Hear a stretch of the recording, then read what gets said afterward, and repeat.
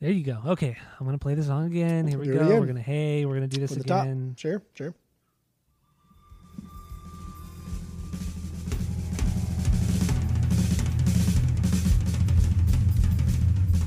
Welcome back to Asinine Radio, a weekly podcast where we talk about music, and, well, that's pretty much it.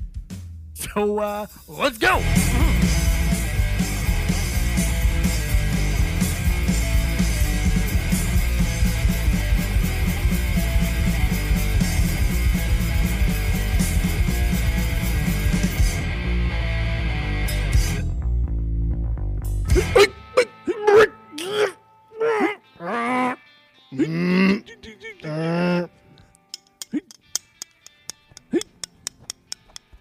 This is Asinine Radio, the weekly music podcast, where every week we get into our Fearless Beer Review, we get into the vinyl pickups, we get into some new music and other happenings in the music world.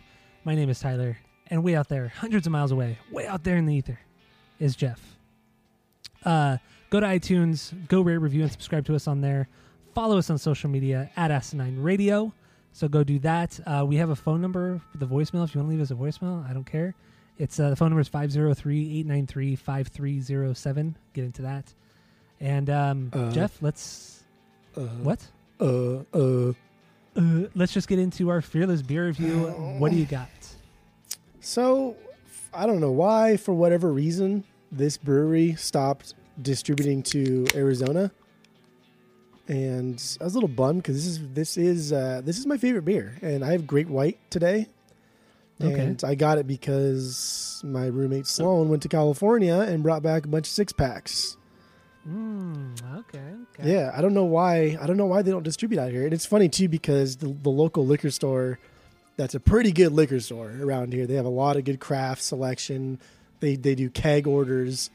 And he was just kind of sitting there talking to another customer, and I asked him if they can order Great White. I didn't even say the brewery name. I just said Great White. And he's like, no, they don't distribute anymore. Great White. And without even missing a beat, without even looking anything up, he's like, no, they don't distribute anymore. And I was like, really? I said, they don't, like, are you sure? Because we just ordered from you, like, not even 4 months ago or whatever. And he's like, no, they don't do it anymore. So I thought he was just being a dick. And I was like, okay, this guy just doesn't want to do any fucking work, clearly. Because no way, he knows everything. So then I get home, I do some investigating, and sure as shit, like, they don't distribute it over here anymore. What the fuck is the reason? I have no idea. I don't know. It doesn't make any sense to me. Maybe it's like a political thing?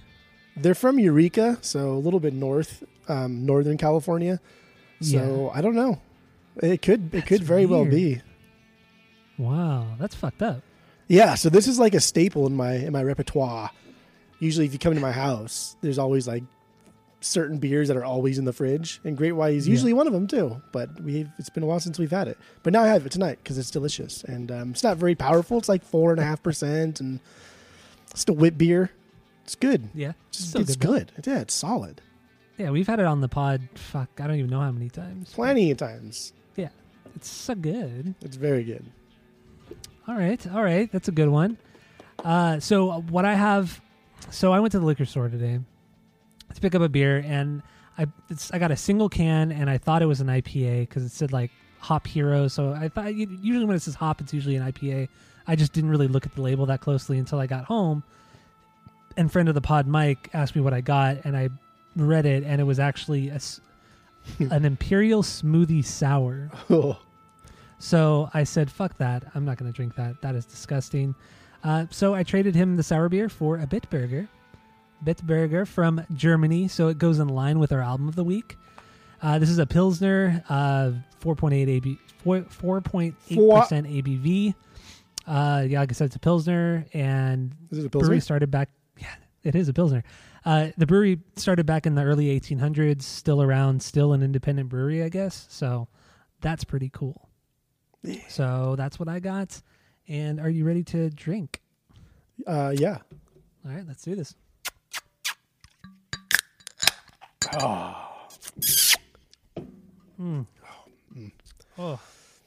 that is a good Pilsy. Yep. That is a solid Pilsy.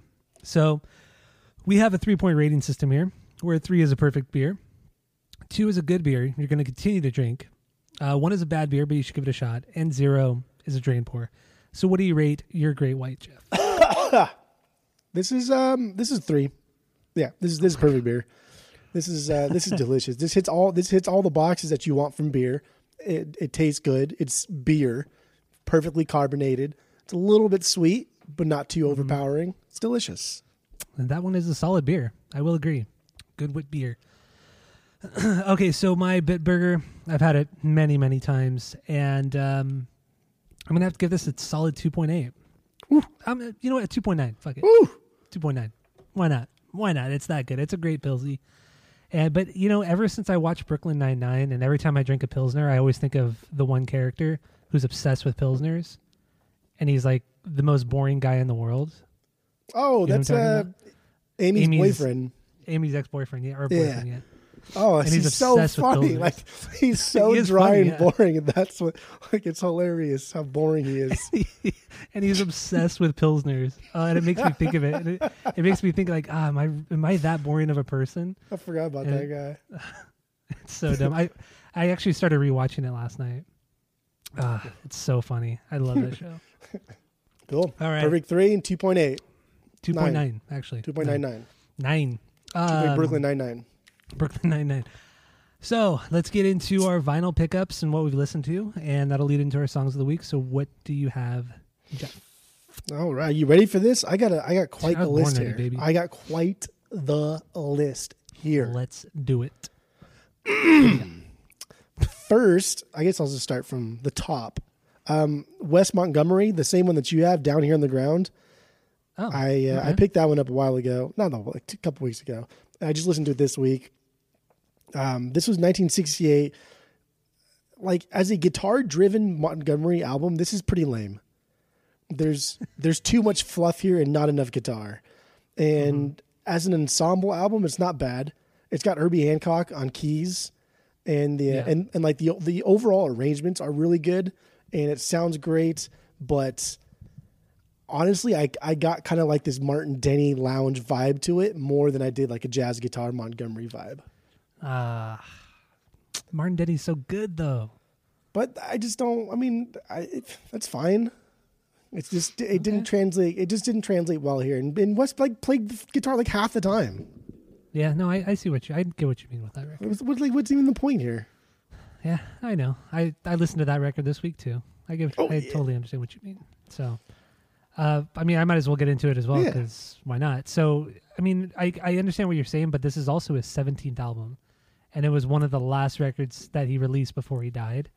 So I feel like, he was pretty far into his career, so why not just like sit back and let other people do their thing, Be more of the composer, more of the leader, but sit back and relax, I don't think he did any of the compositions other than the guitar. Like, I don't think he had a hand in composing any of the actual music or the structure other than just adding guitar licks. I think there was only one song on it that wasn't his, and that was a George Gershwin song. If I'm not because there's an actual like composer and arranger on the album that person is just there to put everything together. So that's why I don't think Wes did anything like that other than just add guitar tracks. There wasn't a lot written about this record, and I remember seeing the reviews and it didn't get very high marks from the jazz community. So what else you got? I will leave it. So you got this guy a while ago, and he was interesting, and then I picked it up, and I forgot I had it till now. But Bix Beiderbecke. Oh, you finally listened to it? Yeah, Bix Beiderbecke, his comp album, 1924. That's the one I got, right? Is it like just a yellowish cover? Yeah, and it's just him, and he looks really creepy. Yeah. Yeah. Yeah. So this is just a compilation album of his first group. They were called like the Wolverines, and this is all music from the 20s, like the mid 20s. And man, like we talked about before, this is just a really, really interesting guy. Like creepy, dude, from like day one of his being accused of like sexually assaulting a minor to him being constantly drunk and being kicked out of various places like bars, colleges, clubs, to him eventually dying because he just got too scared, I guess, what it seems like. He was like scared to death. That's what it was. Weird. Super fucking weird. But I guess like in his heyday in the 20s, he was well respected, and he kind of brought like this like an early improvisational style to the up and coming jazz sound, because everybody was kind of doing like the big band thing. And even though his stuff is very, very much big band like, he I guess he would still kind of just go off the rails and do his own thing and find his way back to like the last measure or whatever it was, and people loved him. But what did you think of his music though? Like it was creepy, right? Like kind of eerie. I think it just had a tinge of it because, I mean, one, it's old, and so it just sounds like something you would hear playing a video game that was like on a record player in like a different room. Yeah, or like a scary movie or something. So it just I guess it's situational. If you put I don't know, it did sound a little creepy. Like I don't know. It did sound a little creepy, but I don't know if it's creepy on its own or if it's just because we know who this guy is and how weird he was and how bizarre his life was. I think it's all of it. Yeah. All of it put together. It was cool though. Okay. Glad you liked it at least. What did you pay, like $1 for it, or was it free? Yeah, it was free. Yeah. I paid $1 for mine. Oh yeah. I would pay $1 for this too. I mean, the cover alone was what made me buy it. I'm like, this looks kind of creepy, so it might be kind of good. And it did creep me out. So Sloan bought a box set of his, like a jazz Reader's Digest jazz thing, and it has like his entire, like everything he ever recorded over like 5 or 6 discs, and Sloan paid like $3 for it. And it's a nice looking box set. Fucking guy. Yeah. So let's move along here, okay? Nancy Sinatra, her album Boots and Cats. This is her debut album from '66.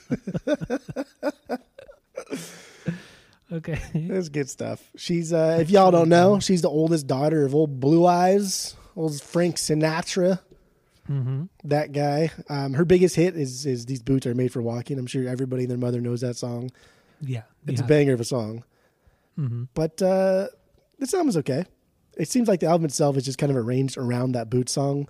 So everything else is kind of just like second rate and whatever's. And is it a comp? Or no, is it's an actual album. Yeah. I don't think she wrote even helped write one song on this album either. That's annoying. Yeah. So it's very, very disappointing because like clearly someone's just writing on the coattails of somebody else. And then like it's whatever. It's not that great. I thought it was going to be really good because These Boots Are Made for Walking. It's such a fucking cool song. It is really cool. She's a great singer too. Hey, when you got the old Blue Eyes blood in you. It sounded so weird the way you said that. Old Blue Eyes blood. Blue Eyes blood. The next one I got, I was a little late to this party, but Lizzo, she came out with an album last year, 2019. Well, that's not last year. I guess 2019, 2 years ago. And I had just heard her song Truth Hurts, like, I don't know, a couple months ago, maybe 2-3 months ago. And I thought it was great. And then I looked it up and saw it was her. And then I saw it at a record store used. And then I got a discount on top of it. So it was like dirt cheap for this thing. And it was fantastic. This album, it's so great. And it goes through so many different genres. And she does them all really well. Like she's able to simultaneously sound empowering and frightful, like at the same time. It's fucking weird. She's fun and serious all at once. It's bizarre. It's weird. Like she can be so commanding and make me feel so little, but then like instantly just make it sound like we're having like a party. I like the one hit song off of that. That's a great song. Truth Hurts. Yeah, that's a good song. That song's a banger. This whole album is really good. And I've added it to my list of to-dos because it was so good. Fuck. Good thing it wasn't Little. Thankfully, it wasn't Little Kim that you added to the list. I don't know why you hate Lil' Kim so much, but she's fantastic. So you can just take a long walk off a short pier. That might be fun. It is what it is. The next couple stuff I got for free. And of course. Yeah. I actually bought 3 albums in one day. I bought Beggar's Banquet. I guess I'll talk about that one. The Rolling Stones, Beggar's Banquet. I bought that one for like $12. And then I got a couple other ones for free. But Beggar's Banquet, this one's good. This one starts off with Sympathy for the Devil. Mm-hmm. So like that song's a banger. Like, you know that song's a banger. Well, yeah, no, that one is. And I think that's their biggest album, right? Baker's Banquet. yeah, it's definitely top 3. I think like Exile on Main Street, Sticky Fingers, Beggar's Banquet, and then maybe Some Girls are like their biggest albums. I have all of them except for Sticky Fingers. That's the one with the cover. Sometimes you see it has like an actual zipper on the cover. Oh, I know what you're talking where his about. pants are, and he sees this like wiener hanging down like in his pants. But dude, man, I am full blown Stonesman. Like these guys, that's shocking. These That's guys rip. These guys are so fucking good. And so like this is kind of the last one where Brian Jones, one of the founders, actually like the reason why the Stones even got together and why they called themselves the Stones, and a guy who pretty much played a whole shit ton of instruments. This is kind of like his last hurrah, even though he's barely there for this one. And the next one, I think it was Let It Bleed. He contributed a little bit. Then he died. But how did he die again? He just had a long bout with alcohol and drugs, and then eventually drowned. I think they call it like misadventure. Is that what they call it? Like a misadventure? I don't know. Yeah, he drowned. But there's conspiracy theories behind that too, which are kind of fun. So once we do a Rolling Stones album, we can talk about that. But dude, talk about like a sad story. Like Brian Jones, man, just like his addiction and like how heavy he was into heroin and drugs and LSD. And because it was at a time when like nobody really knew anything about it, and like treatment centers, like rehab clinics were basically like just like insane asylums at that point. Yeah. Like nobody really got any help. And then even his bandmates like Jagger and Richards, like they kind of like kicked the habit and were better off than him, and kind of like made fun of him a lot for not being able to do it on his own. And like, it was just brutal. And like, even today, like Jagger and Richards don't seem to have a lot of like regrets for not helping him and not being there for him more. Yeah. Like just kind of like some of the interviews they gave, they're like, yeah, it was the 60s, whatever. He should have stopped. He didn't. No, he's dead. Okay. Yeah. It just seemed really shitty. Dude, they just seem really shitty. But this album's a banger, dude. This album is so fucking good. Just it's really good blues stuff. It's very country. And there's like stuff, there's better country on this album than like Stagecoach has ever seen. And they're not even like a country band. Like this is so good. This album is fucking phenomenal. This is top 2 for me. I think this is my second favorite Rolling Stones album. Oh, I thought you meant just of all time, like of any album. No, it's not that good. Oh yeah, I was gonna say there's no way. It's good though. I mean, maybe we'll do that record then. Maybe. Well, but did you put a Rolling Stones album on the list? No, because I don't know which one I want to do. We'll just put Rolling Stones on there. That way I'll be able to pick it. All right. And then the same day I bought a couple other things at the record store. He has like an actual box of stuff on the floor, and at Aldo's Attic, he puts a box on the floor, and he's very picky about what he sells. That's why I'm super confident about everything I buy from him, because nothing is ever skipped, nothing is ever looped, everything is always super clean, everything sounds great, and he prices them very fairly, and he always hooks it up, and best record store I've ever been to. But yeah, it's my favorite record store too, and I've only been there once. He just has a box of shit that he thinks is just garbage, and usually he just gives it to you because he wants it out of there. But I found so much good stuff, and yeah, it's like scratched up and stuff, but it still plays. And everything I've bought from that shit box that he thinks is shit, and nothing is ever looped, nothing's ever skipped. At worst, it just had a lot of surface noise. Yeah. So I picked up this anthology, Duane Allman's anthology, part 1 and part 2, 2 discs each, so 4 discs total. And he's like, just take it, dude. I'm like, no one's going to buy it. Just take it. So I got those for free, cleaned them up. They sound fantastic. Like the covers are all beat up for sure, but the records are fine. Like I don't understand. You lucked out, man. Finding these record stores. I did get you Eat a Peach though, from the same thing. Like he just gave me that one the same day. And I cleaned those records up. So those look fine. The cover's trashed, but the records look totally fine. And that's a fantastic album. But dude, like this anthology from Duane Allman, I never knew how much this kid got around. He died when he was like 24, 25. But before that, like he lent his guitar to so many people outside of the Allman Brothers. so like on this anthology, it's essentially everything that he has ever done guitar wise outside of the Allman Brothers. So like the first band that he was in, and then kind of like the second band he was in before Allman Brothers formed called the Hourglass. And then there's stuff on here that he did for Aretha Franklin. He lent like guitar tracks, like 2 or 3 of her songs. Bo Skaggs, that dude from like the 70s who sings kind of cool music sometimes. There's like this 13-minute track where Duane just rips it up, and it's so fucking bluesy. And then he like does guitar work for jazz artists too, like King Curtis. King Curtis played saxophone, and Duane Allman like lent guitar to him too. And it's like everything he did was just so great. And then he played on Layla, and he played for Derek and the Dominoes, and had a bunch of stuff with Clapton. And even Clapton, like you can like research different quotes that Clapton said about Allman. And he was like, dude, he was one of the best guitarists I had ever seen. Just raw talent, fantastic guitarist. Even before he died. Obviously, after he died, it got more exorbitant in how big he praised him. But even before he died, Clapton was saying how great this kid is. Damn, I want to hear this thing too. I want this anthology now. Well, what you have on Eat a Peach is like half studio, half live stuff, and you can really hear like they went for it and then really paid tribute to Duane on that album, because a lot of the stuff that they chose, like the live stuff and even like some of the studio stuff, was just like the best of for like Duane. And dude, again, like this kid was like 24 years old when he died, and to be this good and to put out so much stuff with like so many different artists and different genres is just, it's mind blowing. It's crazy. I could not believe how good it was. I cannot believe how much better he was than I thought that he was. Because even after listening to a bunch of Allman Brothers, I was like, oh no, Dickie Betts for sure. Like Duane was good, but Dickie Betts is also just as great, if not better than Duane. But then listening to this anthology, Duane's the better guitarist, even though Dickie Betts is really fucking good. Yeah, I remember you talked a lot about him just like a couple months ago. Mm-hmm. Good shit, man.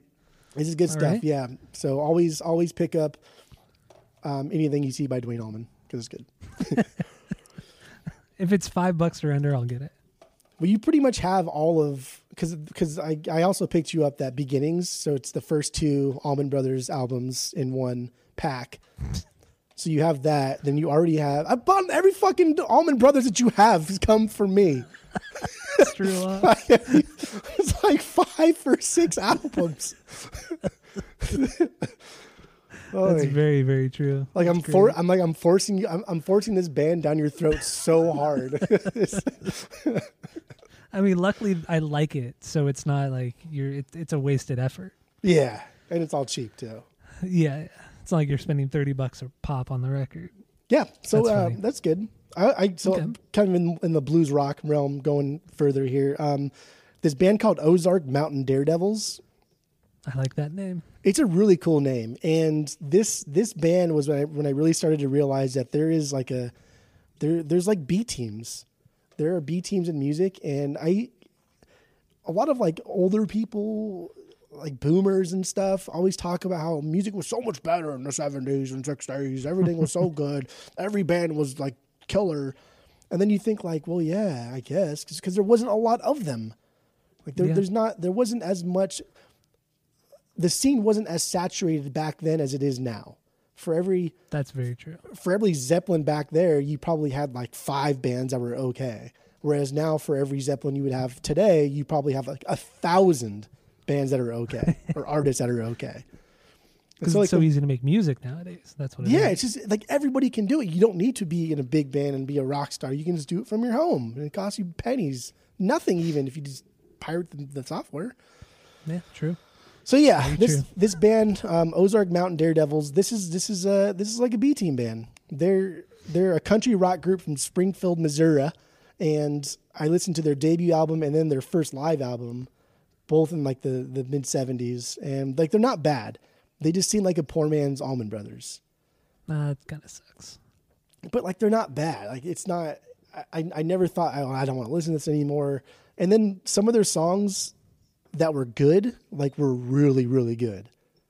Like rivaled some of the best like southern rock, country rock stuff like I've ever heard. But that was like super few and far in between. Everything else was just like, okay, that's fine. This is a B team band. An opener. Yeah, an opener. We got a lot of B team bands. Okay. And then I was thinking like Grand Funk would be like they're writing that line. yeah, dude, they're like barely A team, barely. Yeah. Like they should have been a B team, but maybe like they just by luck elevated to the A team. There was just something that was just unique enough to push them into the A team. They could easily be B material. Yes.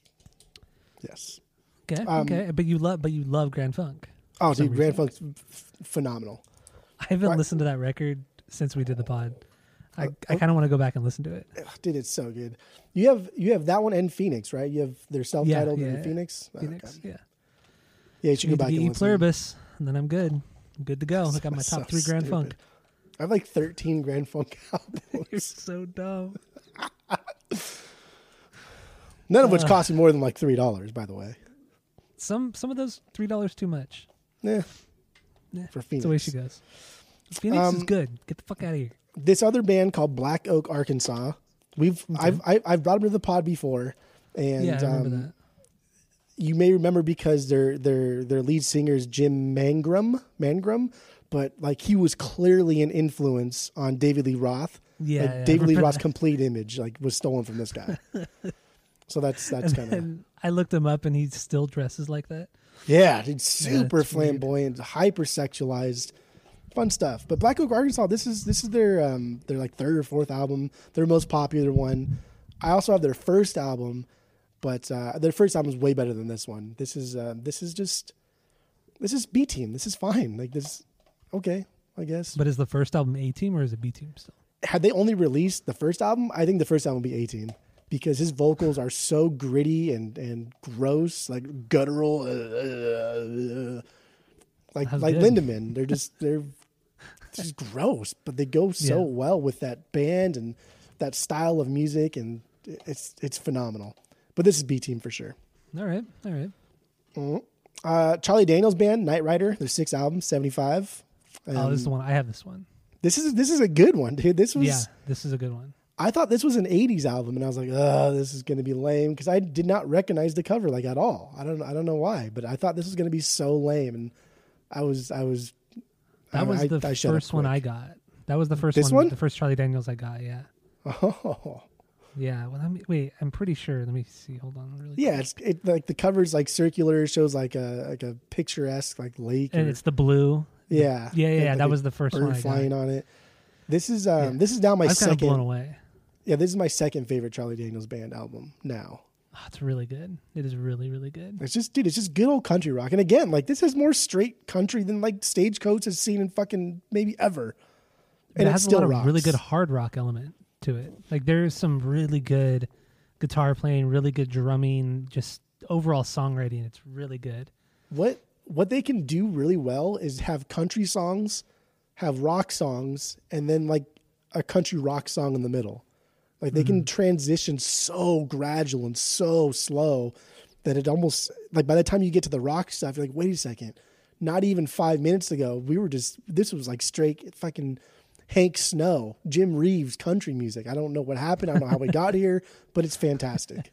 Yeah. So talented and severely underrated. I agree. He's so much better than The Devil Went Down to Georgia, which is an amazing song, but there's so many more facets and just interesting things about this guy. It's crazy. Good stuff though. Was that the only Charlie Daniels that you got recently? Yeah, that's I think it's my 7th now that I have by them. Yeah, so it's good. This band called Exile. Have you heard of Exile? That sounds so familiar. Are they metal? They're a metal band, right? They're I don't even know what the fuck they are. This is their I have their album called Mixed Emotions, and I have mixed emotions about this album. This is their 3rd album from '78. Dude, the first half was so weak. I almost turned it off. I was almost like, fuck this. I'm putting the pile. It was just really shitty soft rock. It just almost felt like it didn't have an identity. Like it didn't know if it wanted to be disco, soft rock, metal, hard rock. Like none of it was good. But then the second side, I turned it on, and the first song was that song from Happy Gilmore, "Kiss You All Over." It's like, I wanna kiss you all over. You heard that song? It's good. I don't recognize it. No, but They started playing that song, and I was like, wait, is this a song from fucking Happy Gilmore? I thought he just made that song up when he's talking to his girlfriend. And then my attitude totally changed, and the second half just it blew me away. I was so excited, and it really found its groove though. It really dove into this really cool like disco rock thing with super catchy hooks and danceable beats, and I was super happy about it. First half, garbage. Second half, fucking banger. But then I don't know if it's just because I was super stoked about hearing that song from Happy Gilmore. probably. I think a lot of it had to do with that. Dude, ever since I was a kid, I swear, I just assumed that Adam Sandler made up this song for that part. I really don't even remember that. Because they played the song over it like in the background, and it just like it sounds so studio, like just like a fake little riff. They only play like 15 seconds of it, so I just thought it was like a clip somebody made up. Like even because Adam Sandler does music too, like maybe he made it up. I don't know. Yeah, no, I get it. I was laughing, dude. I was having a good time. It was good. Wow. Yeah, that was good stuff. Yeah, I got Traffic. Traffic is another prog band. Steve Winwood. Heard of them? Yeah. He Steve Winwood from The Who, right? No, Steve Wait, Winwood no. just from Traffic. That's like his band. He also went on to do Blind Faith with Clapton and Baker. But this is their third album from '69. This is the last album before they did the Blind Faith thing, and it's a banger. the second half of this is just 2 live songs from the Fillmore. And I thought this would be good because I have another Traffic album, like their 8th album from way later, and it's really good. But this was like whatever. This was it was boring. Like even the live tracks, they don't like with old live tracks like this, especially with prog bands. Like you know that you're going to get something good. You know that these guys are going to riff off each other. They're going to go off and do things that maybe they don't normally do. They're going to just have a good time. Yeah. This was not any of that. It seemed like nothing went anywhere. And there were times where there were these weird like silences that didn't even seem intentional. Like nobody knew what to do almost. And so they just stopped playing. Weird. It's kind of embarrassing, actually. It was very disappointing. This was not a good album. And then like considering he went on to do like Blind Faith in that album, although he was singing, and so the best part of that Blind Faith album is when there was no singing. Yeah, and Ginger Baker was honestly the highlight of that record. Surprised. I mean, yeah, like for me, for sure, surprisingly. I people always talk about how great he is. I'm like, yeah, he's good from what I've heard. But Blind Faith really made me a believer. Yeah, that record and also that Fela Kuti record I have just blew me out. Just blew me away when it came to Ginger Baker. But, good stuff, man. Going into the prog stuff, more John Anderson, singer from Yes. I got his second solo album from 1980. And his first solo album that he came out with was entirely performed by him. Like think like Probot. Like he did everything. Mm-hmm. Yeah. And so this one was totally different. He had a lot of guest musicians, and it got pretty shitty reviews. Like nobody really seemed to like it. I don't know why, because this is not a prog record. This is not a Yes record. This is a John Anderson record. And if you take it at that, like this is fantastic. This focuses more on his vocals than anything else. I really like the way he sings. I like that kind of like high pitched, childish way that he sings. But you don't like Rush. It's got this like goofy innocence to it. I don't want to get into that, but the music here is way basic compared to Yes, obviously, but that lets Anderson kind of open up and write stronger melodies and be a front man. Because in Yes, like he writes strong melodies sometimes, but Yes is a prog band and they focus heavily on instrumentation.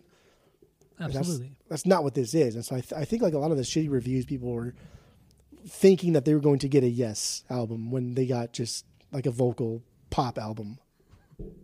But I mean, it's good though, right? I think it's fantastic. Going into it not expecting prog, it's good. Yes, absolutely. Okay.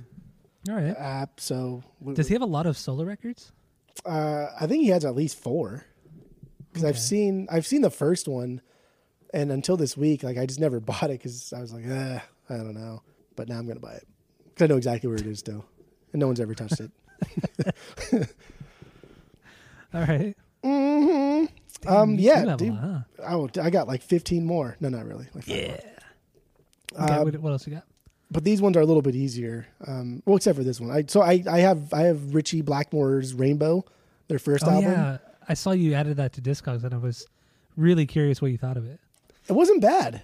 I thought it was going to be awful. Like I was going to fucking hate it. I thought Dio was going to irritate me to none other, but it was not bad, dude. Dio kind of, I mean, I don't listen to a lot of Dio music, so I don't know if he does that thing that I hate fucking metal singers do. I don't know if he does that a lot. Thing? Yeah, I can't stand it. But he doesn't do that often. It's only a couple times here or there, and I mean this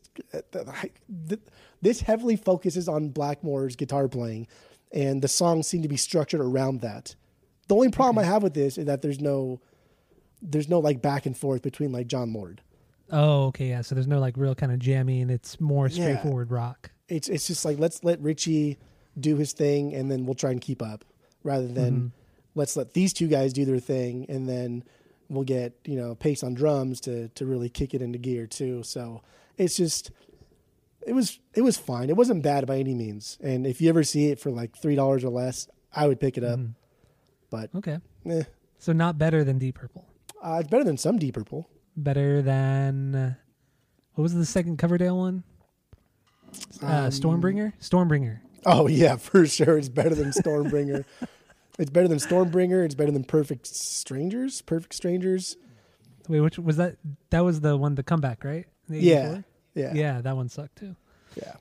So I mean, it's definitely better than some Deep Purple, but this just this doesn't have like a lot of feeling to it. It just seems forced.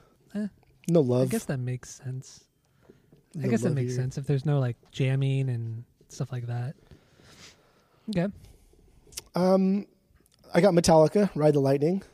Oh, you said you had issues with it, right?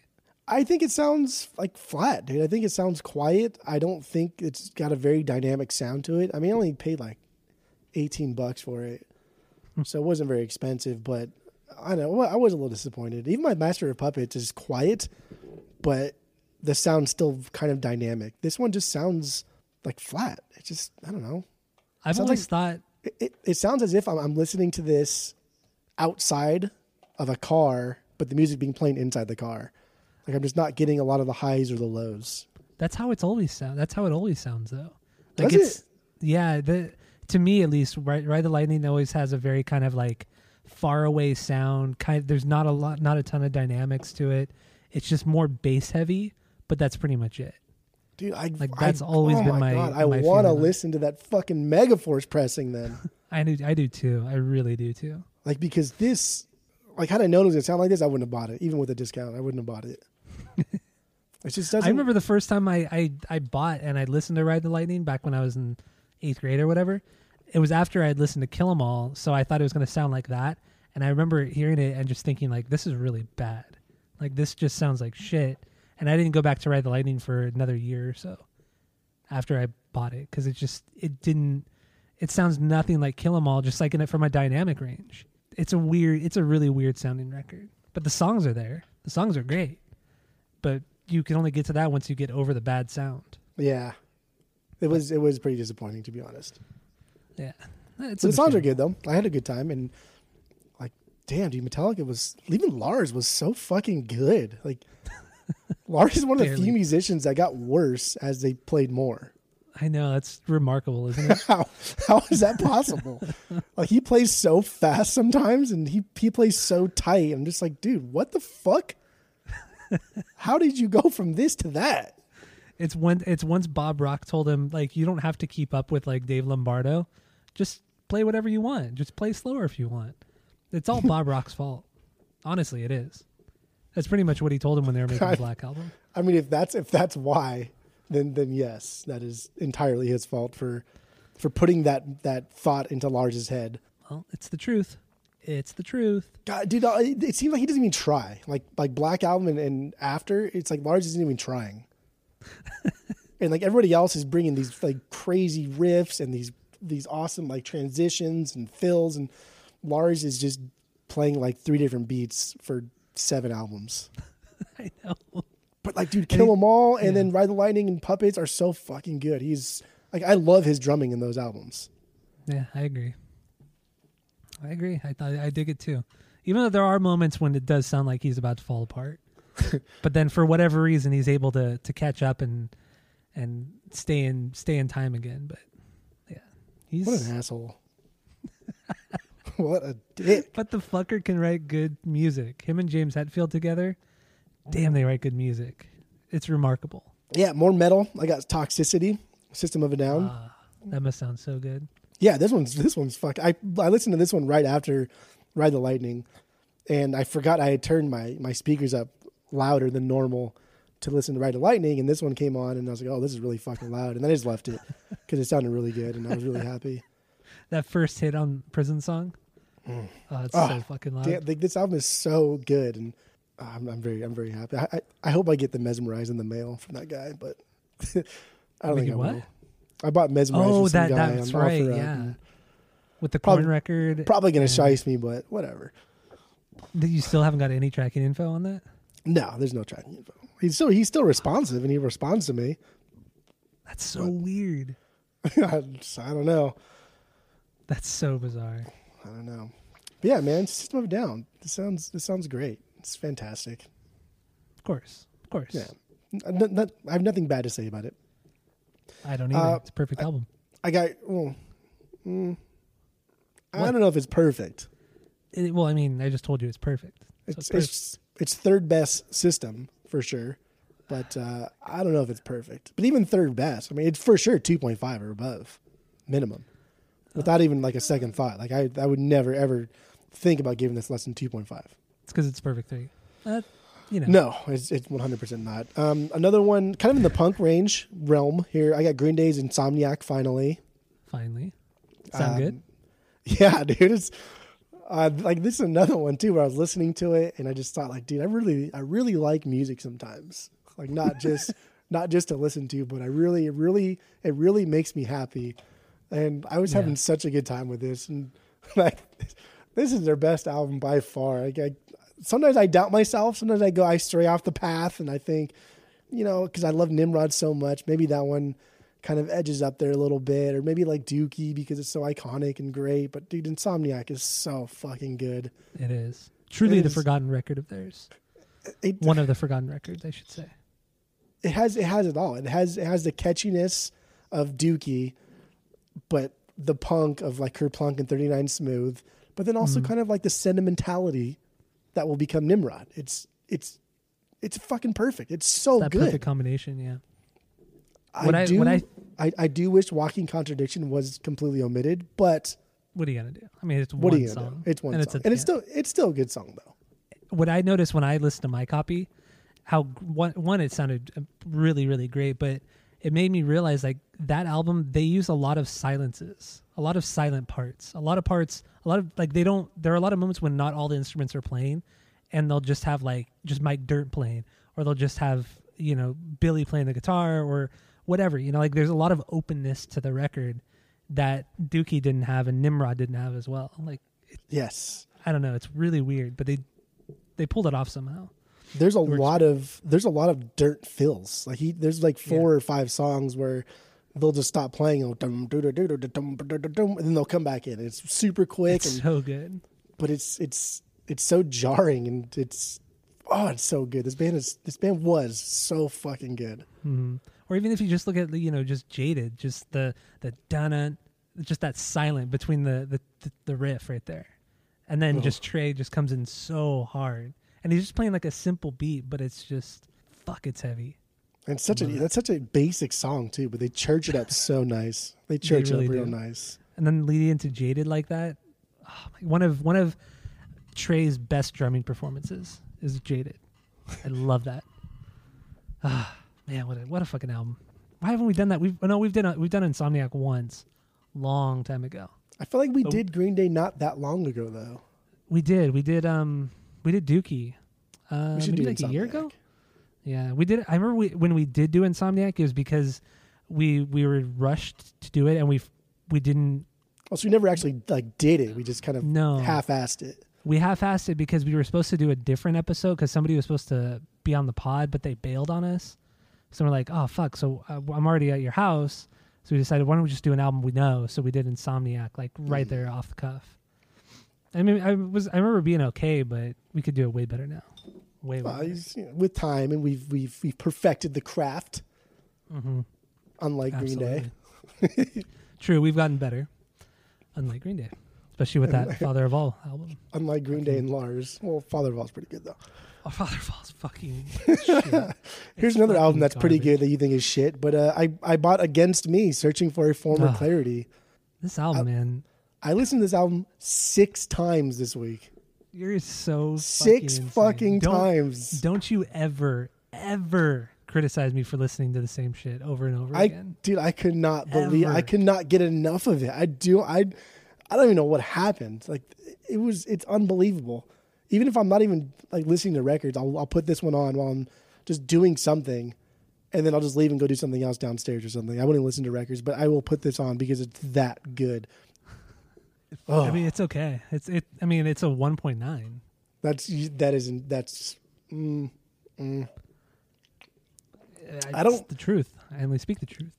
I don't remember what I gave it, but I'm tempted to even like retroactively give this a perfect 3. Yeah, I think you did. I would say that this is like a perfect album. This is so damn good, just through and through, front to back. It sounds fantastic. It is very dynamic. There are a lot of different sounds here. Everybody is just bringing their A game, and there's so much diversity. And this is a killer album. I just don't get it. I mean, New Wave is a better record. Oh, I'm gonna move on now because I'm gonna barf. Yeah, New Wave is a 1.9. So the last, you're so get the fuck out of here, butt wipe. The last thing I got here before my song of the week is I finally got my I'm the Avalanche. Oh, it took fucking long enough. Fucking pre-ordered this Beezy back in like July, and it was supposed to be pressed and shipped out November 1st. There was like bacteria in the fucking tank or whatever they do, and it got delayed. And then I finally got it this week, months later. But you did eventually listen to it on Spotify, right? I had to because I wanted to see if I wanted to put on my year-end list of my favorite albums for the year. Right. Yeah. I didn't want to. I really wanted to hold out till I listened to it on the vinyls. But whatever. But yeah, it came in, and I listened to it twice, and it's great, dude. Like we talked about it before already, kind of. That it it's kind of like in the middle of Wolverines and Avalanche United, because Wolverines was kind of a little bit boring on the boring side. Everything kind of bled together and sounded the same. Whereas Avalanche United, like that was a very dynamic, a very great record. This one kind of falls in between both of them. But it's still really good, and there's like 3 or 4 tracks that I think are just absolute bangers. And the other ones, the more I listen to them, I know the more I will start to love them more, because that's like all I Am the Avalanche with me. And Vinny Karuna in general. Like the more I listen to it, like the more I pick up and the more I start to love it. Makes sense. I mean, he's a great part of the band. Great singer, great songs. I can't get enough of this band. This band is so fucking cool. And even in like the liner notes, they thank their fans like multiple times and talk about how grateful they are for everybody that's helped them in any way. And like this band is just so grateful just to even be able to play music in front of people. That's cool. That's really love cool. it. Love it. So yeah, go get that one because that one's a really good one. You should still buy it. It's $17. It's in my cart. That and Avalanche United are in my cart. Yeah. Well, don't forget if you buy, I'm going to add some, or I can buy them and then you can add some because we can save on shipping. Yeah. Oh, that's true. Yeah. Because there are 2 things I want to buy from I Surrender. We'll talk about it after the podcast. 3 things actually. We'll pull the trigger on it. Yeah. So this is going into my song of the week. The artist is Mr. John Denver, and the album is Friends with You, or the album is called Airy, Aerie, Airy. I'd say Airy, yeah. It's his 5th album, 1971. The song I chose is Friends with You. This I don't know what happened, but this was like a camp song that we always sang at camp for, dude, I don't know how many years I went to camp, fucking 15, 20 years. And this was always one of my favorite camp songs that we sang. And I never knew it was a John Denver song. And I really like John Denver. I have a bunch of his albums. And then I found out that it was a John Denver song. I don't particularly like his version of it because I prefer just like a stripped down acoustic version that we do at camp. Yeah, basically the version that we did at camp. But dude, this song is so good and it's so catchy and it's just like the nostalgia alone for this, I don't even care how shitty the song could be. The nostalgia alone makes this a banger, no matter what. Okay. I like the song. I thought it was a cool song, but I've never really listened to John Denver, so I can't. Really I gave you one of his albums. I know, but I haven't listened to it yet. You fucking butthole. It's in my pile. Maybe I'll get to it this week. I don't know. I have so many records. All you listen to is fucking Korn and the Mars DeLongs. That's all you listen to. The Mars DeLongs and the Pumpkins. That's it. I'm taking your record. Next time I go to your house, I'm confiscating records. You're not touching my Mars Volta bootleg records. No, I'm taking your good records, actually. Fuck out of here. All right, here's Friends with You from the John Denvers.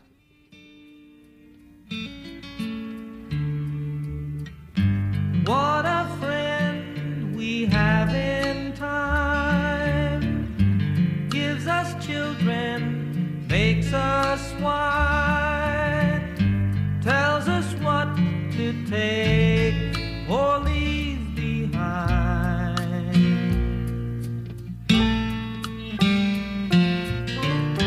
And the gifts of growing old are the stories to be told of the feelings more precious than gold.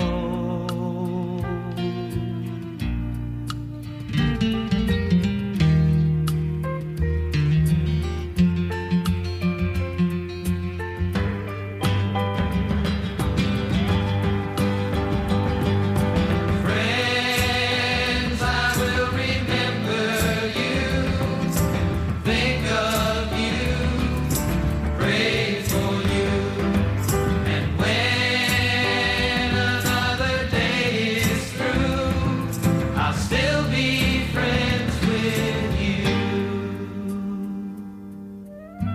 Baby's days are never long. Mother's laugh is baby's song. Gives us all a hope to carry on.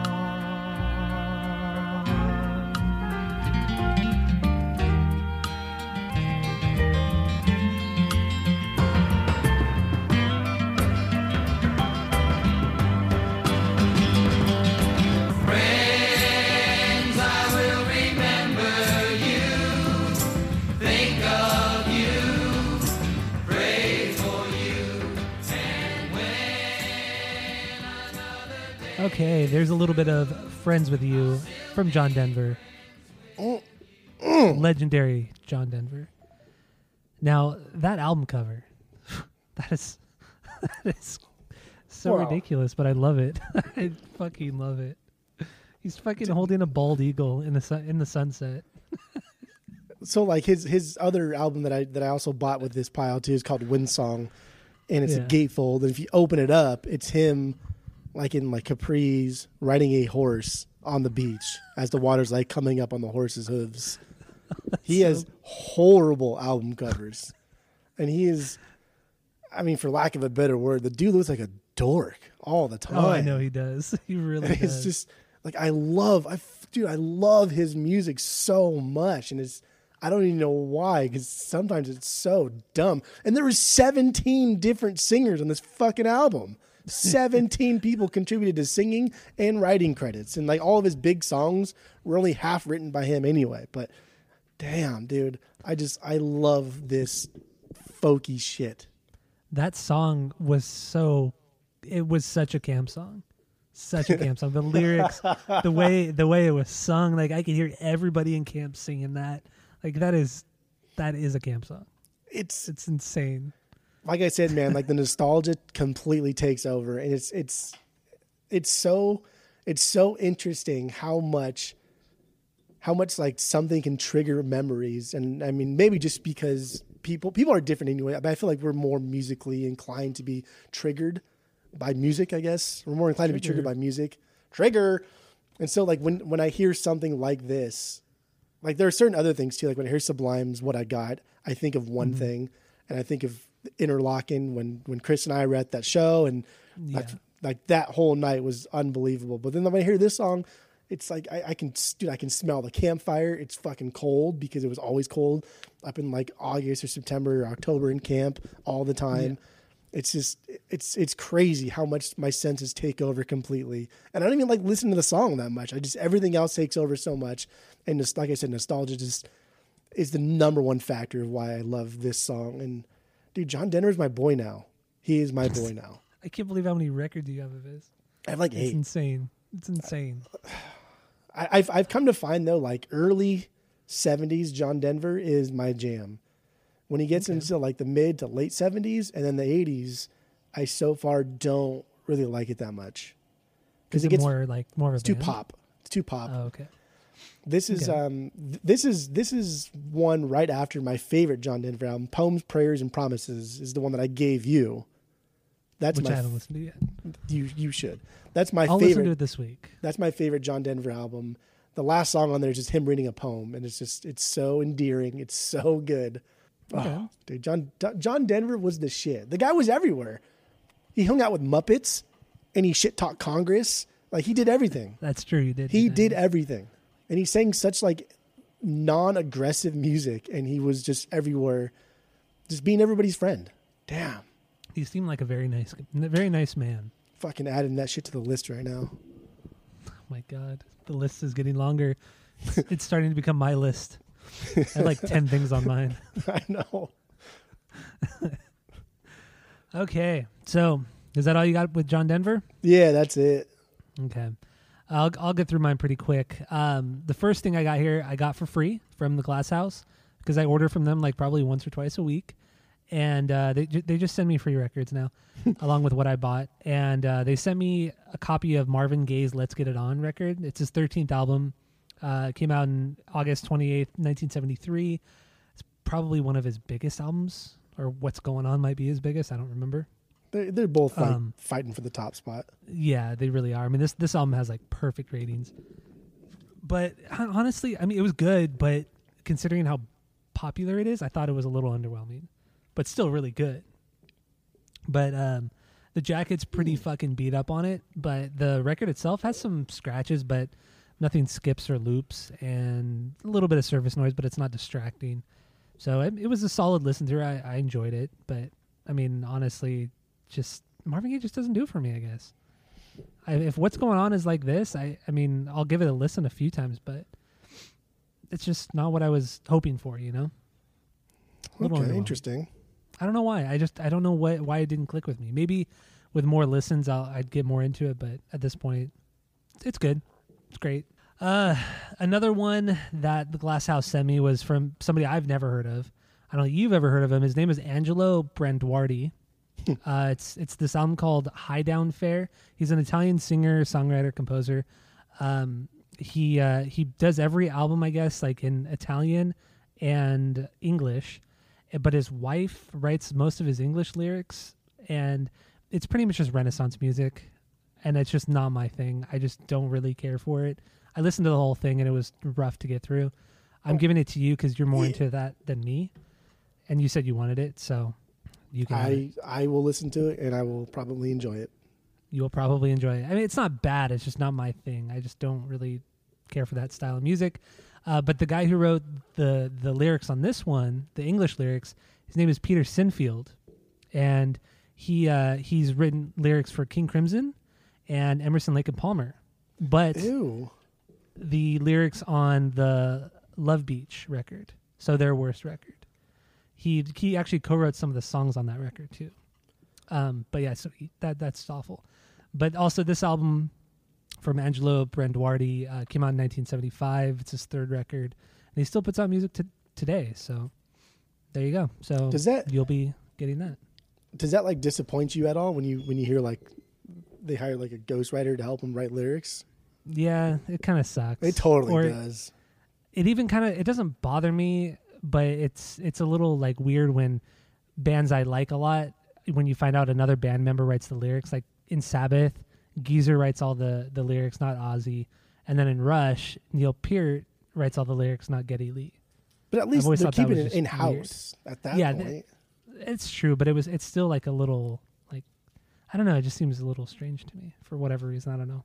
But to write for two super groups, like arguably like huge super groups at the time, I kind of don't like that. The ELP record he did was easily their worst, so it's okay. True. But I don't know what album he worked with King Crimson on, but regardless, I didn't want to look at what album. But King Crimson is just so good. Like, it doesn't even matter at this point. They're too good. It doesn't matter. Yeah, I mean, lyrics aside anyway. If he's just writing lyrics, I mean, who can throw those away anyway? It's not the songwriting, it's the lyrics that he's doing. So this is one I picked up like a few weeks ago from Bionic. I finally got around to listening to it. I only put it off so long because the other one I got from this guy I didn't really care for, and that's Billy Cobham. He played drums for Mahavishnu, played drums with Miles Davis, and this is like just another jazz fusion record, but it was a little bit better than the other one I have. Yeah, it's a little bit better, but there are some moments where I just think, like, dude, I just don't care for this style. Oh, this album I got was Magic. This is like one of his popular ones that you've probably seen the cover. It's a very popular cover. This is the other one is the one that you said sounded like something we would have heard at like the NAMM convention. Yeah, exactly. It sounds like like he's behind a plexiglass window. Yeah. Yeah, I don't like that style. And it's like half of this record is like that, but then the other half is more like progressive, more prog rock, I guess you could say. But I mean, this record's okay. The album Magic is okay. It's not bad, but this is his 8th album and it came out in 1977. There you go. It's always weird when a drummer will come out with an album. I know, right? But I mean, is it that weird because now that we've been getting into jazz, like that's like a common thing. Like all the band members have like a bunch of solo projects outside of, whatever they're working on. So I guess that's right. So I got that one a couple weeks ago. Like I said, Bionic Records. That record store sucks. Oh, I recommend going there. Just calls them as to seize them. This one I got from Factory Records in Costa Mesa. I picked it up last week. I finally got around to listening to it this week, and it was a Rush and their album 2112.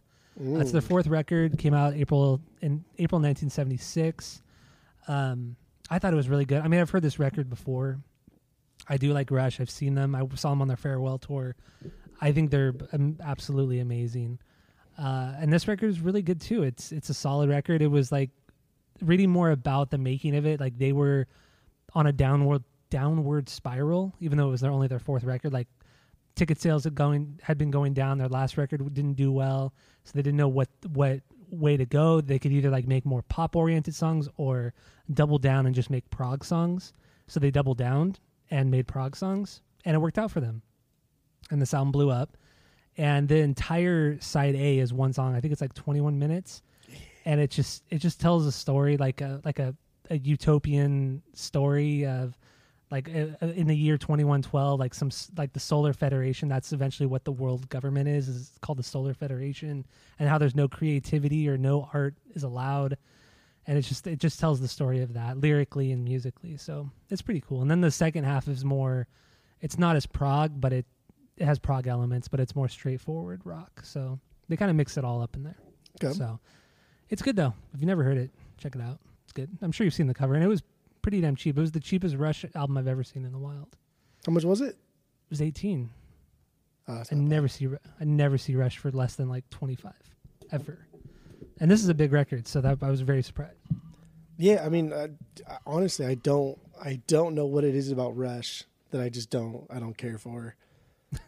I don't know. Yeah, I can't put my finger on it, and just don't like him. I totally get it. I tried. You can try again because you like Styx for some reason, and I don't know why Styx. you like Styx over early Rush. Styx is fucking boss, bro. Boss. I think I just like underdogs, But they're not underdogs. They have one of the biggest songs of the 70s, with Come Early Sail Away. Styx are underdogs, yes. Oh my God. Even Styx in general are, I mean, like none of their albums have ever really been praised as like great. They have good aspects to them or a song here or there, but they've never had like a universally acclaimed album. But they have the universally acclaimed songs. Well, Come Sail Away is the greatest Renegade, song ever Come written. Sail Away, Mr. Roboto. Come on. Those 3 songs right there I are fucking like hate legendary Mr. Roboto. songs. But regardless, that album it's like a legendary song. Dude, like Oh, I want you to hear that album just so you can hear like how bad Styx can be. That album is fucking terrible. It sounds terrible because like I think Styx are good, but they're not like, to me they just never really made any sort of impact on me. So I can't even imagine what this record sounds like. Oh, it's so bad. Especially considering it was made in the 80s, right? Like early 80s. Yeah, it was like the last of their good stuffs. It's keeping it with the prog. I finally listened to this record. I picked this up probably like a month and a half, 2 months ago from White Rabbit. It's Mike Oldfield, Oldfield, whatever name you want to go by. I have I have 2 more records of his that I haven't listened to yet. What the hell? Yeah, I don't know why. I just haven't got around to listening to more of the records that I have of his.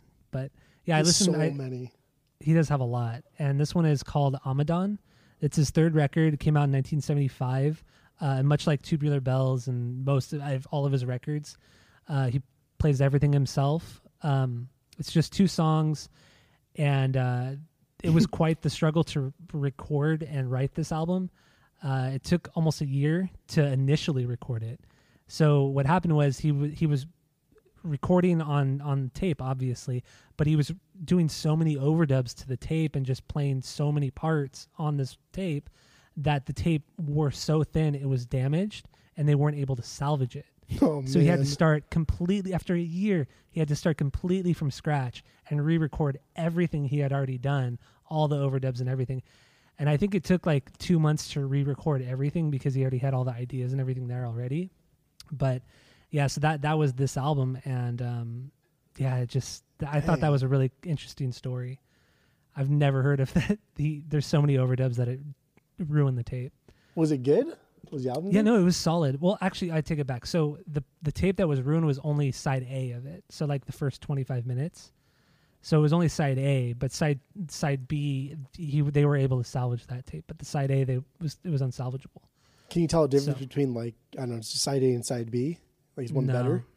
No, I mean it was no, quality wise, no. And then I was reading more into it, and actually the original mix from the damaged tape was released in 2010 on the deluxe version. The side A of the original mix was released, but I forgot to listen to it. But he did eventually release it. So, but I don't know. How's that possible? If it was damaged, they couldn't use it to begin with. Well, I mean, it was damaged to the point where like it was like subpar quality. Like it wasn't damaged, like destroyed. It was just subpar. Like it just sounded like, I guess maybe scratchy or maybe things were missing. I don't know. It didn't really explain how it was damaged, but it was damaged enough to where it was unsalvageable for like proper release. Oh. But it was released in 2010 on the deluxe version of the record. But it was cool, man. It was a solid record, and this guy is remarkable. And man, he's crazy. He's crazy good. It's unbelievable. So. Yeah, and I read too. So, like Tubular Bells was a huge hit, like we had talked about a while ago on the pod. But his second record was a flop, and people hated it. So that was another reason why this record took so long to come out, because he was like just fighting he had lost all confidence in himself, and then his mom died. So it was just one thing after the other of him trying to overcome all the, his personal issues. So pretty crazy stuff. I only have Tubular Bells, but I think that album is phenomenal, and it's so good. Like to be one of the first, if not the first, album for Virgin Records, and they even used it in The Exorcist, and it's just such an iconic album. And I never would have known. Like I would have never listened to that album had it not been for this vinyl addiction.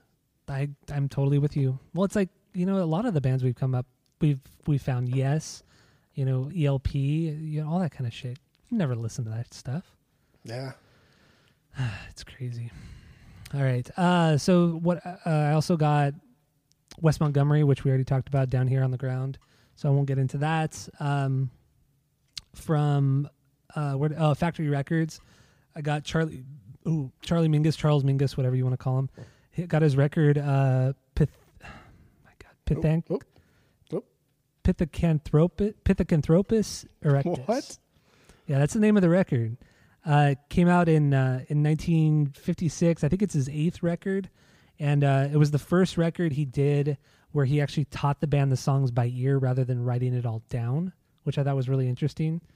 like that these musicians would actually write the music down and then give it to their band, you know. Yeah, back when musicians were actually like talented, trained musicians. They can read and write music, yeah. But so this is the first time where he actually taught the band by ear, which I thought was so weird and interesting. The first song and title track is also kind of like a theme song. It's like 10 minutes, but it talks about like the rise and fall of, well, not lyrically, but musically, like it plays like the rise and fall of human civilization.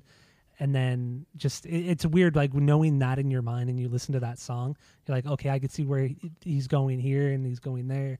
Like it has this crazy cool, like kind of rising action, and it's cool. It's a really cool song. It's a cool record. So I just Googled it real quick, but like this sounds really cool. I really want to hear this one. In 1956. I know, right? What the hell? Yeah, it's pretty cool, man. It's a pretty cool record. And then even I guess like the title, it means like upright ape man, and I guess that was supposed to also like mean the stand-up bass that he uses. Like it's supposed to like be an analogy of that. So I thought that was kind of interesting too. Even the cover art reminds me of like Low End Theory or Midnight Marauders by A Tribe Called Quest, that outlined. Oh yeah. Caveman human looking thing. Yeah, I know what you're talking about. That's cool. It's cool, man. Yeah, it's a solid record. I mean, he's becoming one of my favorite jazz musicians. He really is. I think he's just his playing and his music.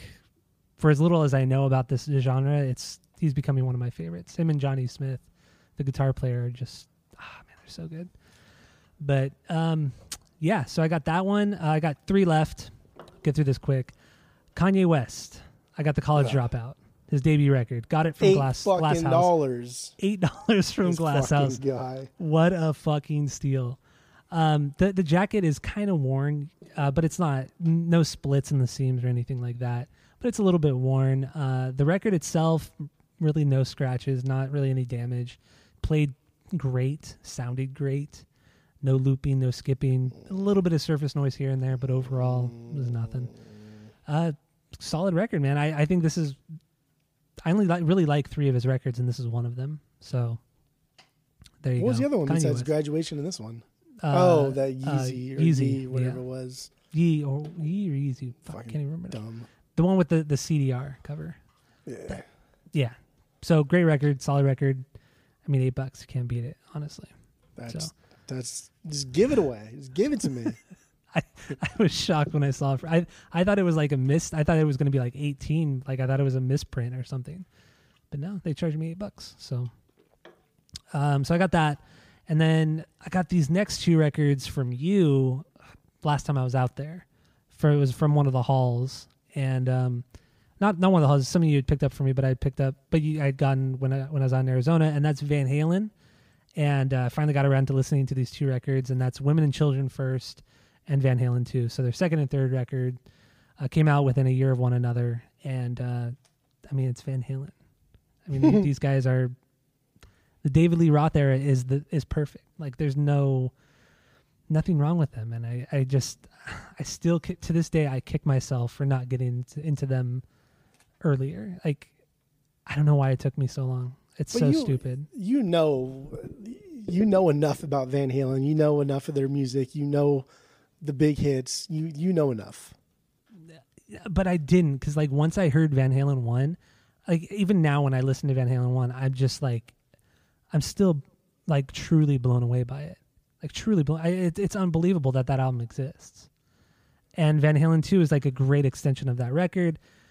Oh man, it's so good. So my song of the week comes from Van Halen 2.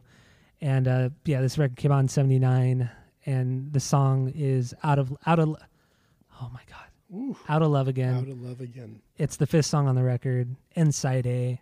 And here it is from Van Halen.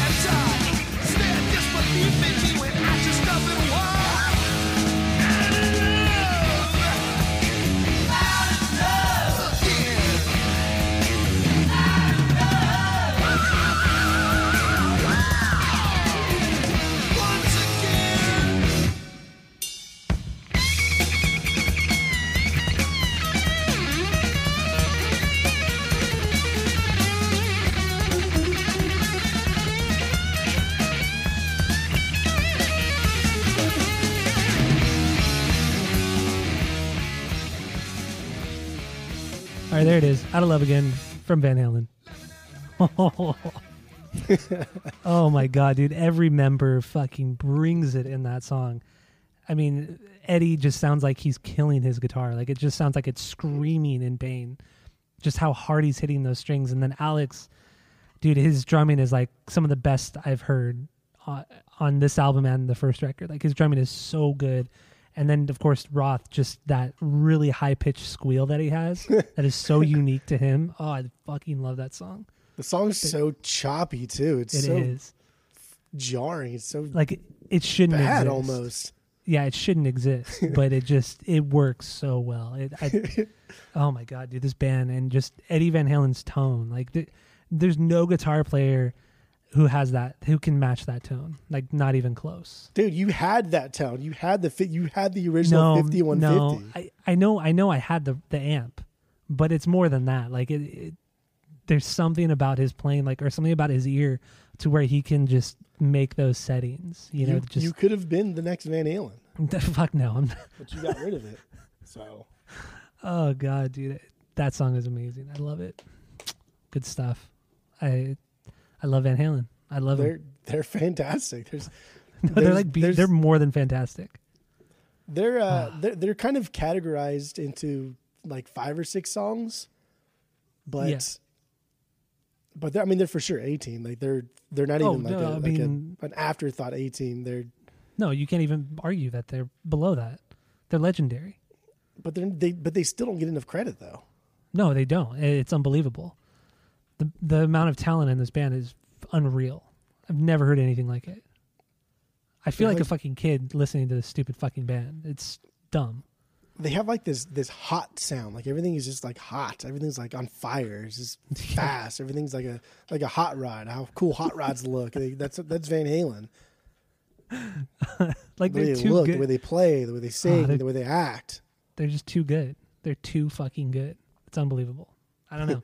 I just don't even know. I can't even explain it. They're just. Why did it take me so long, Jeff? It's so stupid. I hate it. I fucking hate it. That's all right.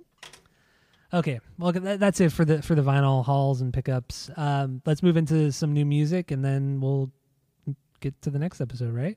Okay. We're done with all this. Let's get into some new music. No albums worth talking about really came out.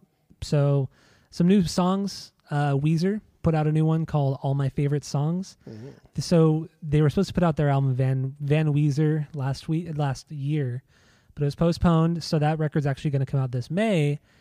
But during the quarantine pandemic stuffs, they recorded another album based off of OK Computer from Radiohead, or inspired by OK Computer from Radiohead. Is that correct? Yeah. And that record is coming out next month in February. Did you pre-order the vinyl? No, but I'm going to now if it's still available. I think it is. I think one of the variants is still available. I didn't pre-order it. This song's pretty killer. This song is good, but it's pretty good.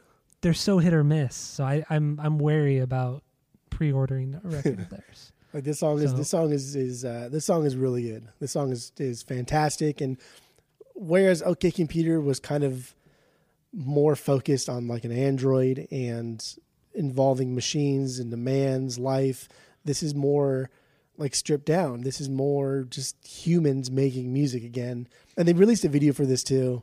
And the video it's just one of those videos that shows how addicted we are to our cell phones, and it's a dime a dozen. But but dude, the music's fucking good in this. Like, I mean, it's not like the best thing Weezer's ever done, but like if this is what's to become on this album, this is going to be the best Weezer album in many, many moons. Not as good as Everything Will Be All Right, I don't think. This ain't out yet. But who though. knows? This ain't out yet. Yeah, I know it's not out yet. If it's that good, I'll buy it. I'll go to the record store and buy it, but I'm not going to pre-order. I don't want to get burned on this at all. That's the problem is if this song is good and everything else is complete shit, then that sucks. But I mean, like Rivers had said that they're writing the entire album to sound like this. They're using like a 30-piece orchestra, and they're trying to really get back to just basic songwriting, just focus on like strong melodies and without using a lot of computers and shit. Yeah. Like away from Pacific Daydream, away from the White Album, away from the Black Album, getting away from that horrible garbage sound. Records. Ratatouille, getting away from that shit. Hey, oh, hey. So here's all my favorite songs from Weezer.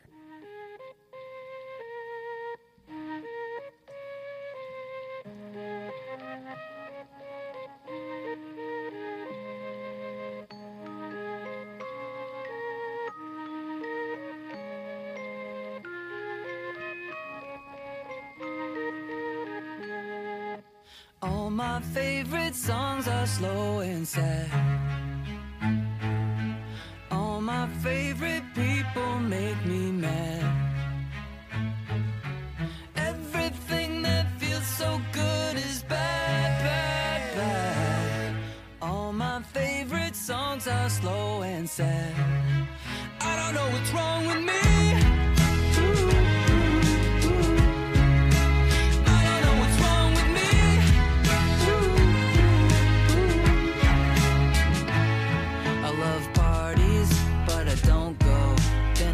Bad when I stay home, 'cause I need a friend when I take a walk. I like spacing out when somebody talks. I wanna be rich, but I feel guilty. I fall in love with everyone who hates me.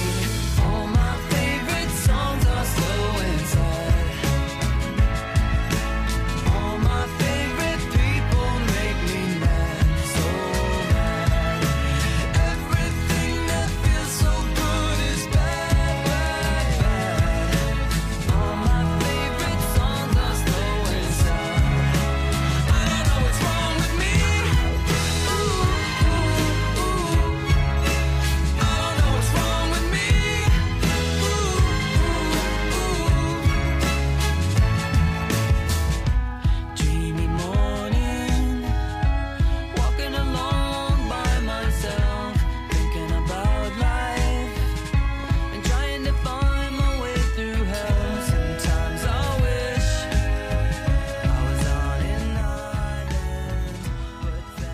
All right, there's Weezer and their new song, All My Favorite Songs.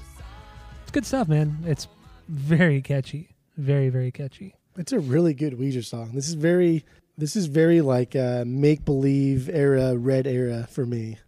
Yeah, I could see that. Definitely see that. More Red, more make-believe than Red. I think it's really good. And I just looked on the website and everything's sold out. There's no more. There's not even like black vinyl. It's all sold out. Really? Yeah. Well, I mean, it'll be in record stores. Even though it sells out, it'll be in record stores. It's like the Run the Jewels record. You know, it's sold out on their website, but you could still buy it on the record stores. The pink. Yeah, that was annoying. I know, right? Oh gosh. So there you go, new Weezer. Let's see here, a couple other new songs that we're not going to play, but let's talk about it. Bad Religion put out a new one called Emancipation of the Mind. It's Bad Religion, right? Nothing. I listened to it today and I thought it was really good, but now I have no idea what it sounds like. I mean, yeah, it sounds like every other Bad Religion. It's good. It's not bad, but whatever. So Papa Roach, they re-recorded their song Last Resort. You know, the iconic Last Resort. Some may say a perfect song. They re-recorded it and it's stupid. It's just the drums are too loud, the guitars are flat, and it's just a muddled version of the original, and it's just stupid. It's unnecessary. This it's is an really old dumb. guy cover song a really, really fucking good song. There's Yeah, no like- energy to this. No energy, no real dynamics like the original had. It's just not good, man. It's modern production with guys who wrote a song 21 years ago. It's stupid. It's silly. I Makes listened no to sense. Scars, the new Scars, and Broken Home, and they're all dumb. all dumb. I mean, I've never liked Scars or Broken Home, and they're both dumb songs. But especially Broken Home, for the time, it was kind of funny. It's kind of fun Yeah. to sing along to. But Great they're, scream too. They're terrible bridge. now. Yeah, they're Turn pretty my bad. heart open. It's awful. That's really bad. Oh God. So, we got anything else to say, or what do you think? What do you got? No, that's it. That's all. That's it. That's all. All right. Well, thank you all for listening to the podcast. Go to iTunes, go rate, review, and subscribe to us on there. Follow us on social media at Asinine Radio, and stay tuned for the main episode because we're getting into Rammstein and their album Sehnsucht. I don't know how to pronounce that, but yeah. So that's it. That's all. David.